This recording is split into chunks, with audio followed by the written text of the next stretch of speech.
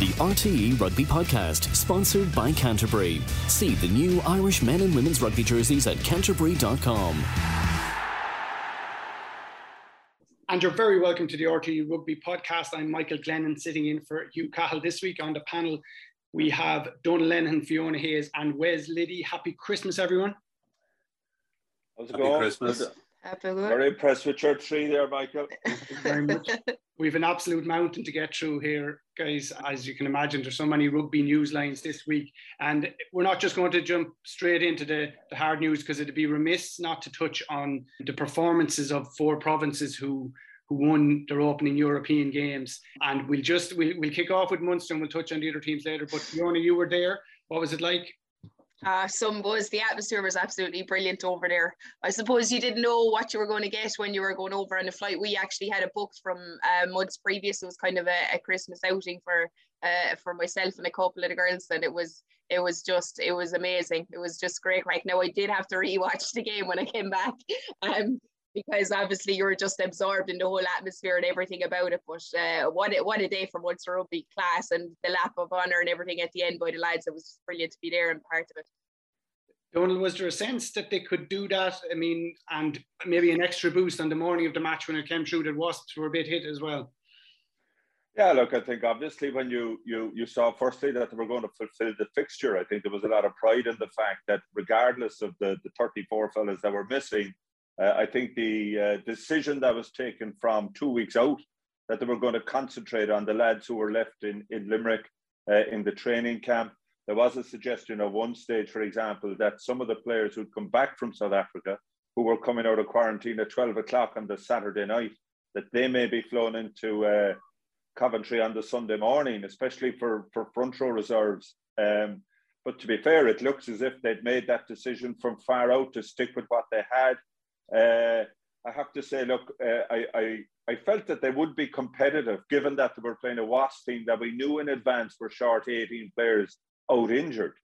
I was preparing my own piece Sunday morning when the news came through then that Wasps had another 5 fellas who were withdrawn. And when I saw the guys, the 2 second rows were gone. Tom Willis was out of the back row. Umanga was gone from 10. So I said, yeah, Jesus. I mean, when you looked at the 2 teams on paper, the fact that Munster had 6 international backs, Campbell I knew from PBC in Cork. I'd seen him playing for Young Munster this year, so I never had any worries about him playing at full back. So then it was a question of, could the front 5 survive? And I think the scrum was really the only place that they were under pressure. And there was only 3 scrums in the first half. And then with Brad Shields, who was the one international forward they had, when he got sent off, then you said, well, look, all bets are off here. But that doesn't in any way take from what was an incredible day. And listen, I suppose the Munster Academy has been taking a rap for a long time in comparison to the quality that comes out of Leinster. I think this went beyond the Munster Academy, and that some of those lads are only sort of national talent guys. They're not even in the Munster Academy. So I thought it was more a day for the clubs, for the schools, for the regional clubs, the likes of Ennis, who had 3 lads involved. It must have been absolutely phenomenal for them. So from that point of view, I think, regardless of what happens, and you have to take into account the Brad Shields sending off and the fact that Wasps weren't great, it doesn't matter, because it sent a message to young lads that there's a dream out there and you could be part of that dream. And I think that story was way more important than the 5 points they came home with. And even Wes, that somebody from Limerick was playing for Munster in the that meant to be a proud day as well for the AIL clubs and the people of Limerick as well. There's 4 lads from Limerick playing, I think you'll find, Michael, Yeah, sorry. But yeah, I got a text off a lad from Ennis on Sunday night, a stalwart there with the club, and he was telling me that the 2 Ennis lads, the 2 of the 3 Ennis lads on the bench were cannon fodder for the Ennis junior team a couple of seasons back. So I think it definitely kind of re-energised the connection with the clubs, which had probably been happening a bit this year anyway, because fellas had been back playing a bit more. Re-energised the supporters. It's a pity it kind of takes exceptional circumstances for that to happen sometimes, I feel. And I suppose it reminds you that there's a pretty unique culture there when things like that happen, and you kind of, I don't know. I suppose you wonder. Sometimes is that being squandered a little bit, and you kind of hope that events like this don't kind of paper over cracks, but rather that they kind of serve to make people double down on their efforts. And look, the pennies obviously dropped that rural and junior clubs are a huge pathway that needs to be emphasised, because competing with Leinster through an A schools model is just not a goer. So, but I think if you look at two of the star performers, and Patrick Campbell and Daniel O'Keke, I mean, they're two obvious pathways as well, in terms of, you know, a very prominent GAA player. He's not a crossover player by any means. He played rugby a long time, and equally, you know, a guy certainly from a non-traditional rugby background in Daniel O'Keke, and you're kind of thinking it's there's probably a lot more guys with that same potential out there, but you know, you have to go and get these guys. The odd one will fall into your lap every now and again, but if you make a concerted effort, I don't think Munster's resources in terms of player development are tapped, or even close to being tapped by any means. So hopefully it really pushes things on in that regard.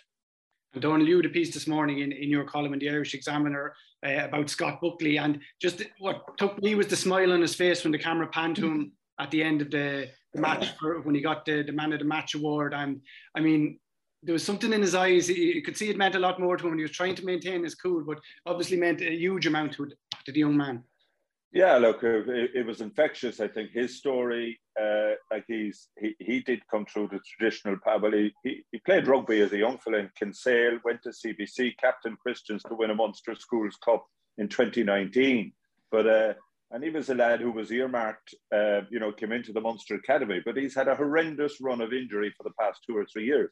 He broke his fib in his tibia, so that put him out for a period. He just came back. He ripped his hamstring off the bone, same injury that finished Paul O'Connell's career. It took him a year to come back from that. He was just coming back from that then, and he got a very serious knee injury. But there's I thought a nice little anecdote last Christmas. His grandfather, Paddy Kiley, who people in rugby and medical circles in Cork would know the Kiley family well.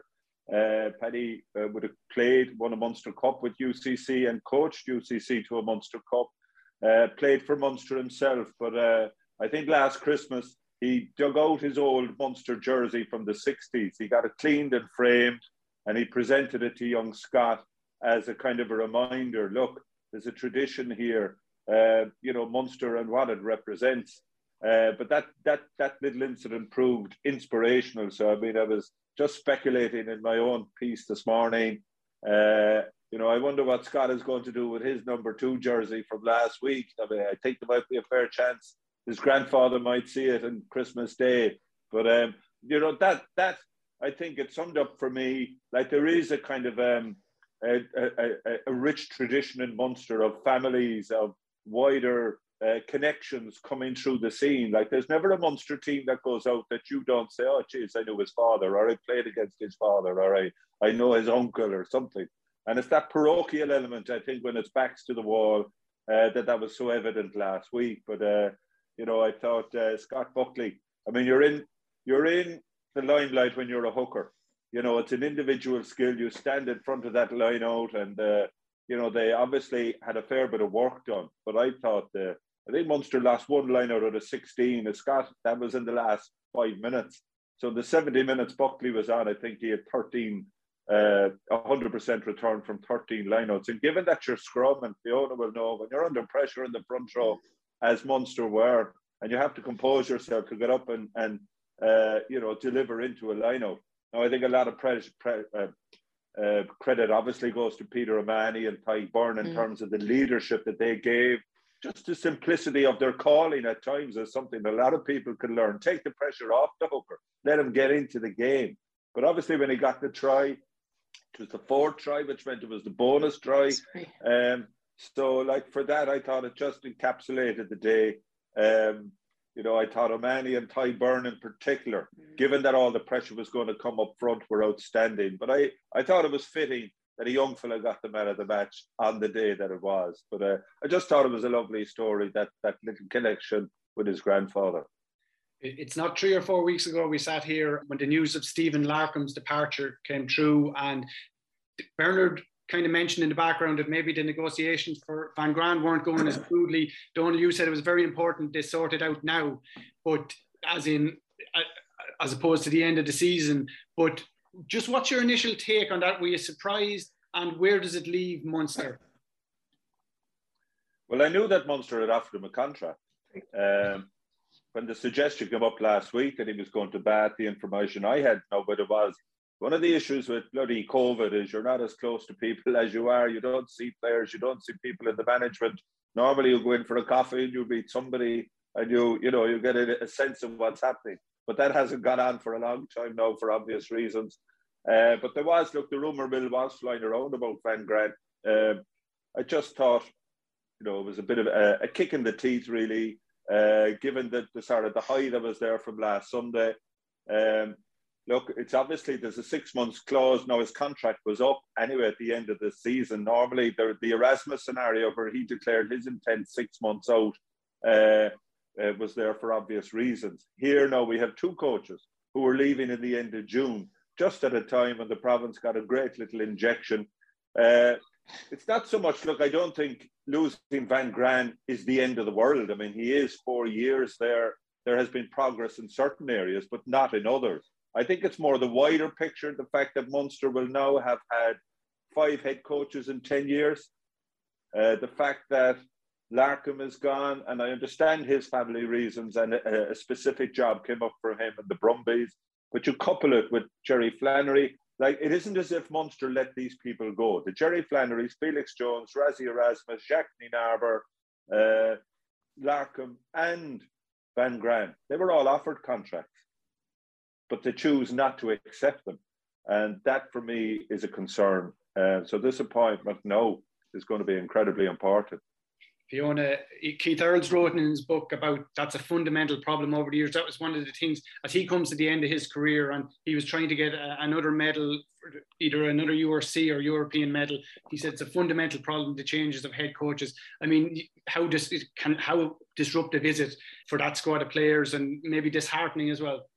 Yeah, it's definitely disheartening and disruptive. You know it, like you know, everyone brings their own style as a head coach. So yeah, you might have your backline attack. You might have different areas that other coaches are involved. But essentially, it's the head coach that will make decisions on the style of play that you're going to be going out week in, or week out, week in playing. And if that's constantly being disrupted year in, year out, you don't know, there's preferences with some coaches, with some players. You don't know who you're going to be playing alongside. I think it's a massive disruption for every squad, or for that squad in particular, because it's happened so often. And it's like every time, I suppose, as well in the last few months, we've been talking, are things kicking into place. We've talked about Larkham before he's gone. Are we starting to see his style coming through in that backline attack? And now we're looking at losing. And I suppose looking at whoever's coming in as a head coach, what area they go to, could you be looking at maybe Roundtree as well not being involved? Who knows? It depends what type of head coach that's going to take over their own. Exactly. Wes, you had an interesting point there. If this announcement had have come last week, that maybe somebody else's name would have been in the frame on Joe Schmidt, who has been appointed as an independent selector, whatever exactly that is. But when you're looking ahead now, who do you think is a fit for it? Or as not exactly who everyone would like to see, but who does it make sense would come in, or that's practical would come in? Well, you're obviously looking for a minimum of 2 for a start, and probably a third if Ferrara goes from defence as well. So it's a package and a combination, obviously, and I think the Raj stuff is the obvious one, but it doesn't seem like he's that way inclined, or it's good timing. To be honest, I think the pressure on Raj as a head coach, if he went back to Munster at this point in his career, would be horrendous. So I don't even think it's necessarily the right move for everyone involved. I'd be biased on the assistant coach in terms of, I think Mike Prendergast is a perfect fit. He's gathered the experience. I know the guy well, I'll be honest, but it's because I know him well that I'd say that he brings a lot to it in terms of a connection with the place, in terms of a real feel for what's going on at club level, at school level.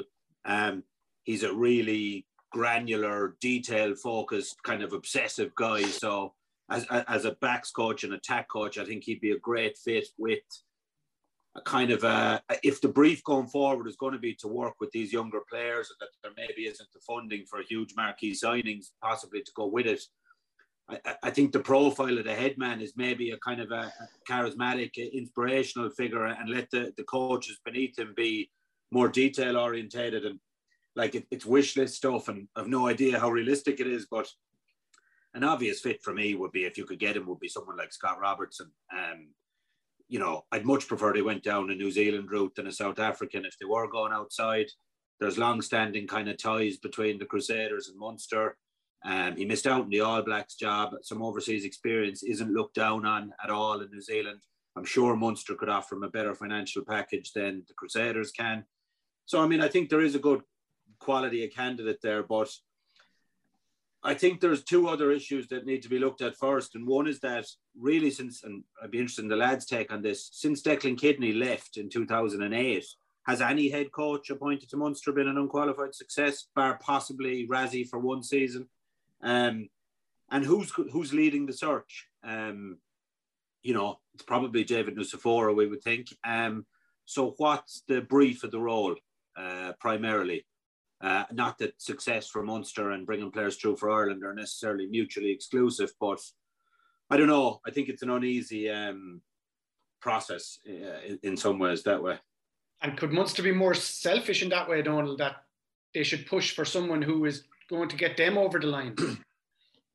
Oh, absolutely. I mean, look, the IRFU and Nusafora are going to have their hands all over this, but Munster need to get who they want to have.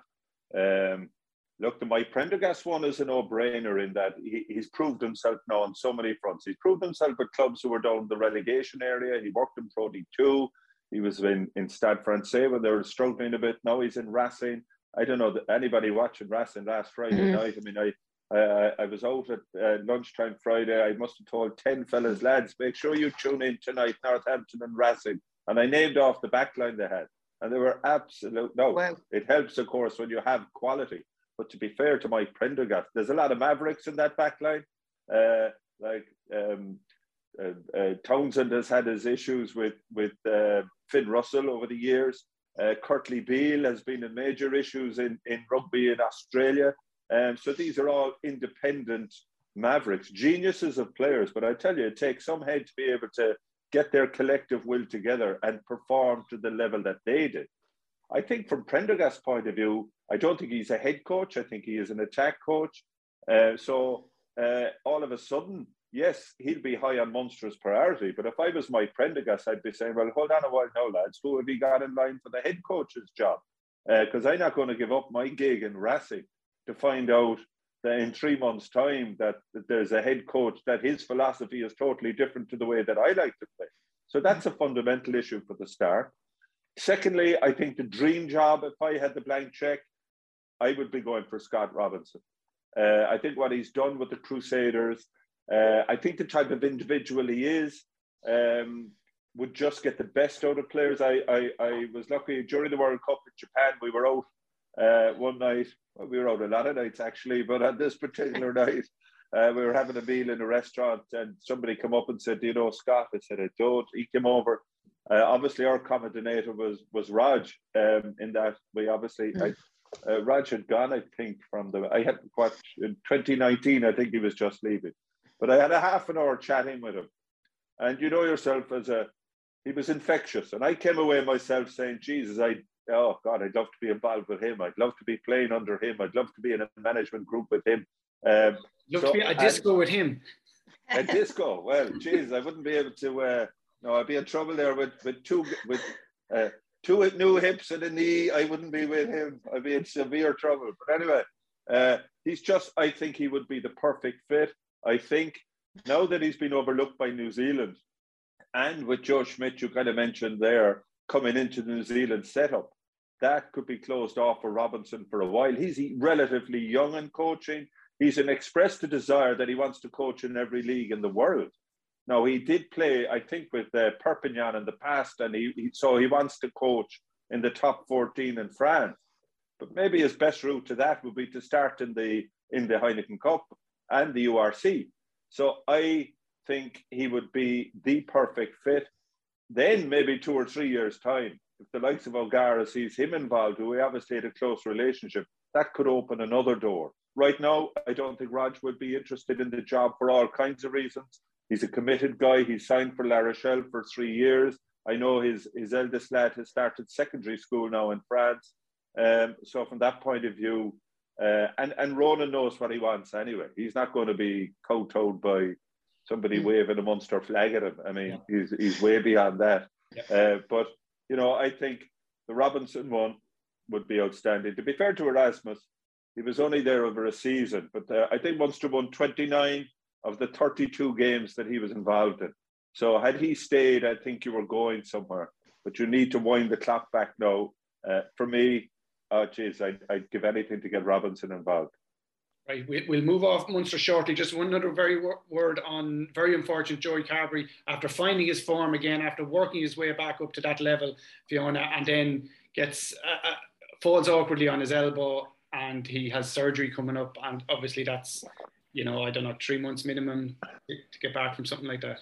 I know, and you know what? Everyone's been talking about him. Everyone's been reviewing every single thing he does, and he's been constantly getting better. I think with each game, I think it's been a slow burner, but we've definitely started to see him come into a slight bit of form. And actually, that was the game. I thought he played with such freedom. It was almost like we saw glimpses of the old Joey. So it's absolutely devastating for him, and I really, really feel for him, because it was a slight kind of late hit as well, which is, I know, all part of the game, but just something so small and being on such a high from the game, it's so sad for him, especially with the thoughts maybe he mightn't be ready for the Six Nations up and coming as well. Is what we want to see. That's what everyone's talking about, is that role. Who's gonna come in after Johnny? And he seemed to be making his way up there steady and slowly. And I can't believe, I feel gutted for him after when I read the article. I just felt so sad. Yeah, well, they've had Healy and Crowley in at various stages, so let's hope they can step up now as required. Listen, Leinster went kind of par for the course against Bath lads, and we don't know what's going to happen with those. There's COVID in the Leinster camp, there's COVID in the Montpellier camp. As it stands, they're heading over to France for a Friday night game, but there's not really much to be said, because that's the world we're living in now, but day by day we'll find out if anything else happens. Connacht, very impressive. I don't know, I guess Stad woke up in Galway and Sunday morning, looked out the window, said, not really, lads, not really up to this today, but they still, Connacht had a job to do, and they got it done quite impressively in the end. Wasn't surprised, to be honest. Little bit, yeah, maybe with Stad's motivation at times, but look, it's consistent. Like, they always pulled off scalps over the years, but it's consistently a very difficult place to go now for any team. They're playing a great brand of rugby, obviously. Again, consistency maybe has been a little bit of a challenge for them. And it certainly doesn't get easy this week with a trip to, you know, Leicester, who are unbeaten since the start of the season, have quite an atmosphere of their own to rely on, and got a win somewhat fortuitously last week in Europe. So, you know, can they put those back-to-back performances together? Maybe it doesn't even matter. One away loss to the Tigers won't be fatal to them potentially challenging to get out of the group, I don't think. Yeah, and obviously Leicester beat the top 14 leaders, Bordeaux, over there. So that was a real top of the table, or a battle between France and England as well. And talking about consistency, it was Ulster's problem to be backing up. But if you're going to be inconsistent, I suppose, Donal, that losing away to the Ospreys in the URC is the time to drop it. And if you have to bounce back up, beating Claremont in Claremont with quite an impressive and fully deserved performance, that's the way to go about it. Yeah, look, I think if you park the reasons around the Munster thing, then Ulster's win away was the performance of the Irish provinces in Europe this weekend. I mean, you know, we questioned would they have the capacity to go over there and win last week. A lot of it on the basis that Ian Henderson was out. We weren't quite sure at the time we recorded whether Dwayne Vermeulen would be available or not. But you have to say Ulster turned up, and they didn't stand off. They attacked Claremont right from the outset. Johnny Cooney, I mean, his kicking was phenomenal. They got to try at a crucial time. Nick Timoney again having a very influential game. But look, Ulster, we know that they can do this. The bottom line is they have to back it up now. I think is it Northampton, I think, is it, that they're playing this weekend? Playing Northampton. Yeah. We're beaten by Racing, of course. I mean, Northampton, I watched that game, as I mentioned earlier. I thought Northampton were poor. I was disappointed with them. Rubbish. And I'd expect that Ulster should be able to kick on. Again, there's a suggestion during the week that Ian Henderson may now be available for this Saints game. So, it's a fantastic start for Ulster if they win those two, because let's be honest, they were two very difficult, challenging fixtures. I mean, when you look across the board in Europe, it's a bit disconcerting in that, this was the pinnacle, and, the Heineken Cup has always been massive. But, I mean, I was amazed last weekend. You mentioned Leicester-Bordeaux. Like, Leicester flying at the top of the Premiership. They made 8 changes going to Bordeaux. No, the fact that they won, I don't know, what does that say about Bordeaux, who are top of the 14? Montpellier, who are flying in the French, the top 14 as well. They went to Exeter, left half their players at home and got absolutely stuffed. Even Cast, who Munster played this weekend, they were playing at home. They hadn't been beaten there for 5 or 6 years. And they changed half their team against Harlequins. Now, I know that there is a new thing in France at the moment where there's compulsory rest for their international players for a 2-week period. And it's up to the club when you rest them. Now, I think it's a bit concerning that a lot of the clubs are choosing to rest them during the European competition. I mean, you spend a year trying to qualify for this tournament and then you go out with half your team. So from that point of view, I just think it doesn't reflect well on the competition as a whole. Then you have the COVID thing. Again, the new variant has come at a time with Christmas coming, which is going to be hugely impactful for everyone. But from a sporting context, it's wreaking havoc. And already we see, Leinster and Montpellier. That could be a case of who blinks first, who has less players and who decides I got to pull the plug and who gets the 28 points to nil win. So from that point of view, it's been a bit disappointing. But look, I think we can only drive on and enjoy the quality of the good games that we're getting. Yeah. Okay, we'll move on, Fiona. On Monday, the news came out that about 60 current and former players had sent a letter to the Irish sports ministers, Irish government sports ministers, telling them that they'd lost trust in the IRFU. I mean, the IRFU came out with quite a lengthy reply, which, the feeling is that was kind of tone deaf, that they hadn't thought it through fully, even though it was quite a lengthy reply. The ministers are going to meet the parties. They want Sport Ireland to get involved. It's very, I know they said after 2017 World Cup, that was rock bottom. After the disaster in Parma was supposed to be rock bottom again. And it seems we've sunk further in terms of the relationships between the parties here. What's your take on it? Yeah, well, that's it, Michael. I think it's probably relationships is the big word in the whole thing. We're after getting. We can see that obviously there's zero communication, I suppose, is really what we can see that's going on. I mean, the RFU have obviously come out and said that they're doing their 2 reviews, and that's good. It's really good. They have an independent outside review, but I think there's probably issues around the whole releasing of those reviews and them being made public. And I think that's what a lot of the girls and on the team, and I suppose past players, really want to see. It's probably a little bit disheartening as well for them that the RFU kind of didn't come out and maybe say, let's sit down, let's talk about this. So there's definitely an issue there. And I suppose the biggest thing that we don't want to see is a standoff. We want to see that there has to be some action, whether it's sitting down together, discussing. If players aren't happy on your current team, I think you should be maybe looking at it and chatting, why aren't you happy? Is there anything we could do to make it better? And I mean, you would hope that there's some back channel communications going on, because at the moment it's a real collision course, which doesn't seem like it's going to be sorted out really quickly, Fiona. No, and I suppose it doesn't. And you have a new coach come in as well. I mean, you've Greg McWilliams in there, and I mean, he's getting around to the clubs. I'm coaching down at Ballincollig. He sent out emails. He really, really wants to develop that grassroots. He wants the clubs involved in it. And I suppose it's trying to get that cohesion now between the players, the management and the IRFU. And if Sport Ireland have to come in or whatever needs to be done, we just need to see it done, and it needs to be done fast, because we're heading into a new Six Nations campaign. World Cup cycle will start after that. And we can't start the way it has been going on, because I suppose what the issue is, like you said before, was the players have spoke about it in the past after 2017.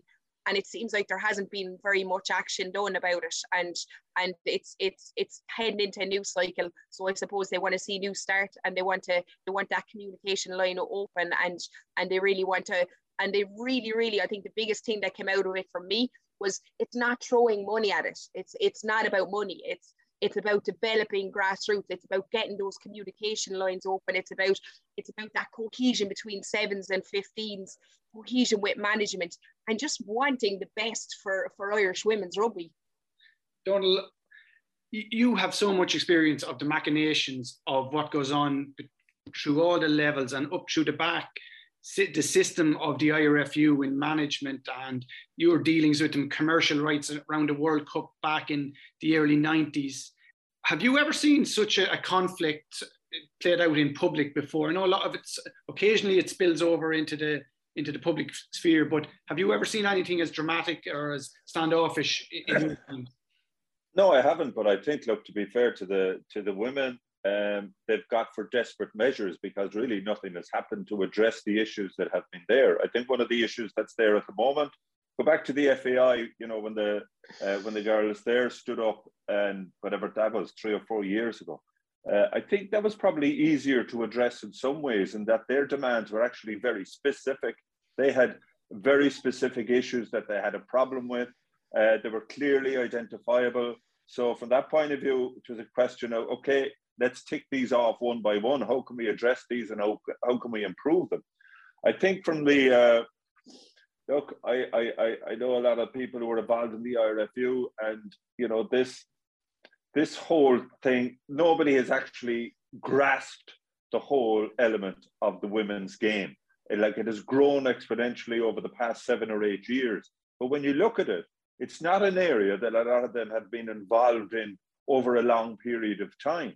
The involvement of like, I remember when they started first, and it had been way before Fiona's time, but they were kind of a separate identity almost, who were clobbered together over the years. Then I remember coming back in flights. I remember one particular one in it was around 10, 11 or 12, meeting Rosie Foley and Fiona Steeve with a big black eye coming back on the plane from Twickenham. But everything seemed to be haphazard. There did appear to become a little bit more structure around the organisation. You had that famous trip to, was it Spain or France, where they were travelling all night. That kind of focused the attention. But again, that was an easy fix. Okay, you can go in and you do that. All the issues here seem to be broader. It's about the structure of the game, the development paths. But there doesn't seem to be anybody taking ownership of this within the IRFU. It appears to me it's an irritant that won't go away. And right at the moment, they're stuck. They have major financial challenges because of COVID. You take it on the male side of the game. I know from my own experience in Clubland, we're up in arms with the IRFU over the way the AIL has been ignored, more so by the professional game. And that's why even last Saturday's, you know, the Munster scenario, the fact, you know, you're Scott Buckley, again, I go back to him. The only reason he was able to play at the level of performance that he did was he had 5 games in a row for UCC in the All-Ireland League. If the league wasn't there, how were those young fellas going to perform? So that's another issue. But I mean, it strikes me that the IRFU, there's so many crises coming at them at the moment. They don't know where to start. The women's game, like, I don't know, Fiona, would they be better off with a separate entity running them within an overall IRFU structure? Because at the moment, I think that's what's required, because the existing structure isn't fit for purpose. It's almost when the fellas in the IRFU committees, there's various jobs they get. It strikes me that none of them want to be on the area of the women's game, because it's a time bomb waiting to explode. And it's exploded this week. And, you know, in some respects, that mightn't be any harm, because they need to bang heads together, get people in there to sort this thing out one way or the other. The only thing, it's not the short fix that the FAI women were able to organise. This is more structure, it's more longer term. But what we do know is there is a massive appetite, more so for 15s, I would say, Fiona, and this is your expertise than more more so for the 15 games than the sevens, because it's more inclusive, it's more local on the ground.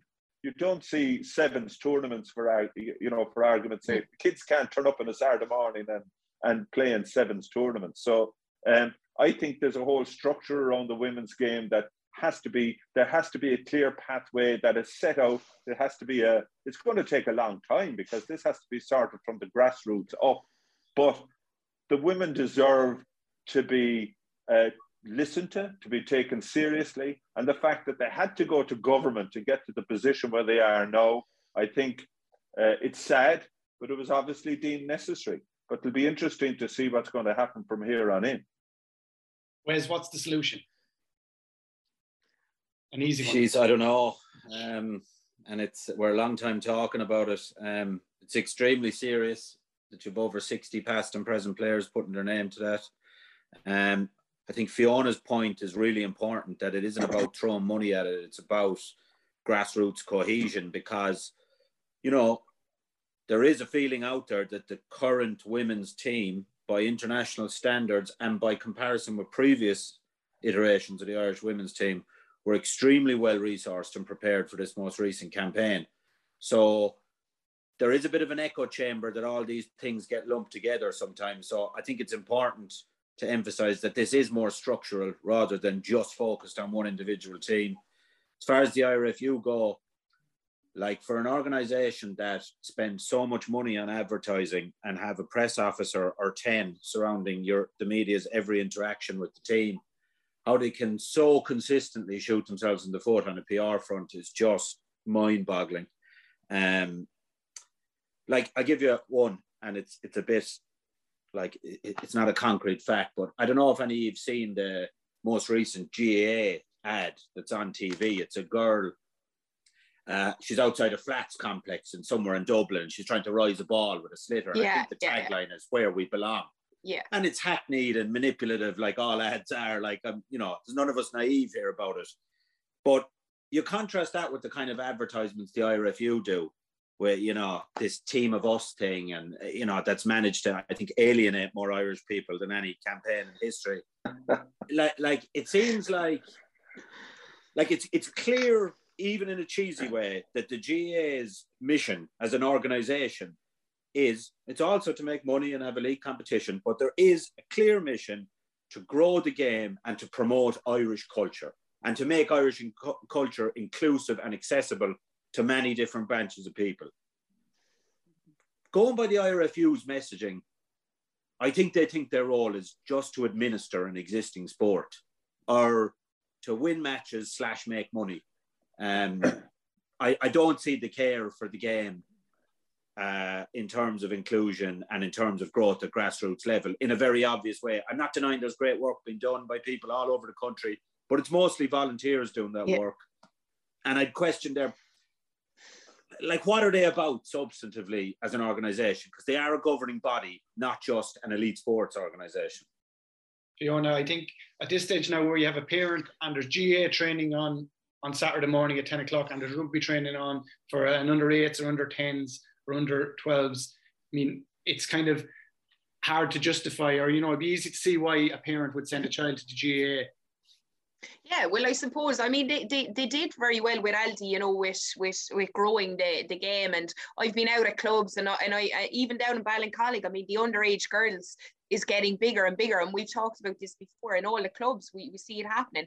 But I suppose when you see this stuff in the media as a parent, you don't want to be sending your child to be involved in stuff like that. It's a game, it's a sport. You want people playing it, enjoying it.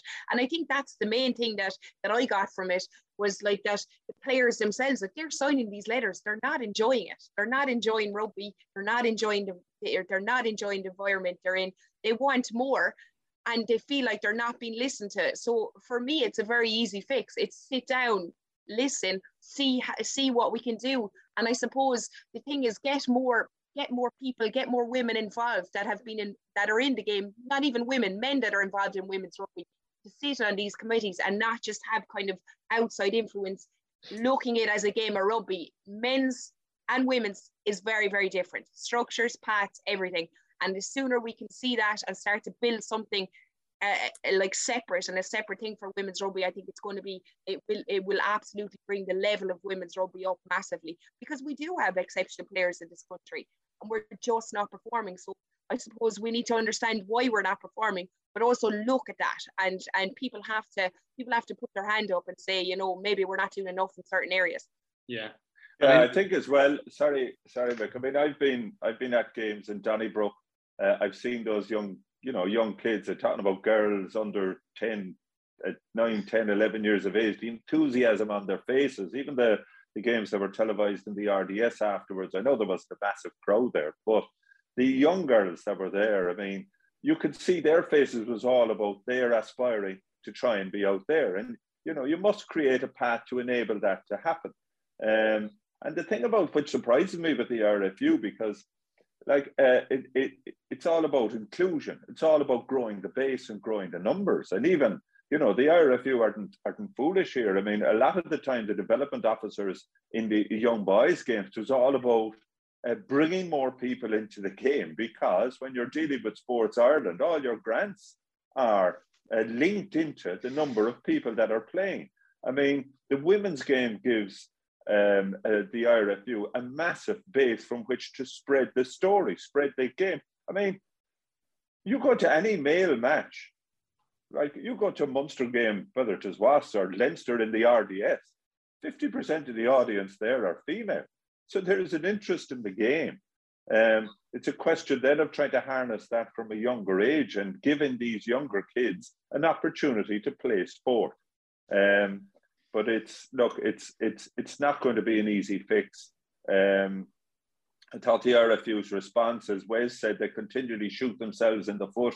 I mean, the Anthony Eddy interview before, was it whatever game it was a couple of weeks ago, that was the catalyst that set this bomb off again.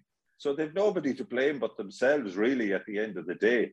But it's an unfortunate situation now, and one that's going to attract a lot of attention for all the wrong areas. I think there's an Oireachtas hearing today on women in sport. I've no doubt that this is going to be a topic of discussion there. So it'll be interesting to see where it ends up.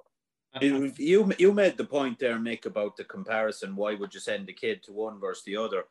Like, I've two girls, 4 and 6, and they both started playing sport this year. They both play hurling and football. Like, I've been involved in rugby in one guise or another for over 30 years. I wouldn't dream of sending them to play rugby at the minute.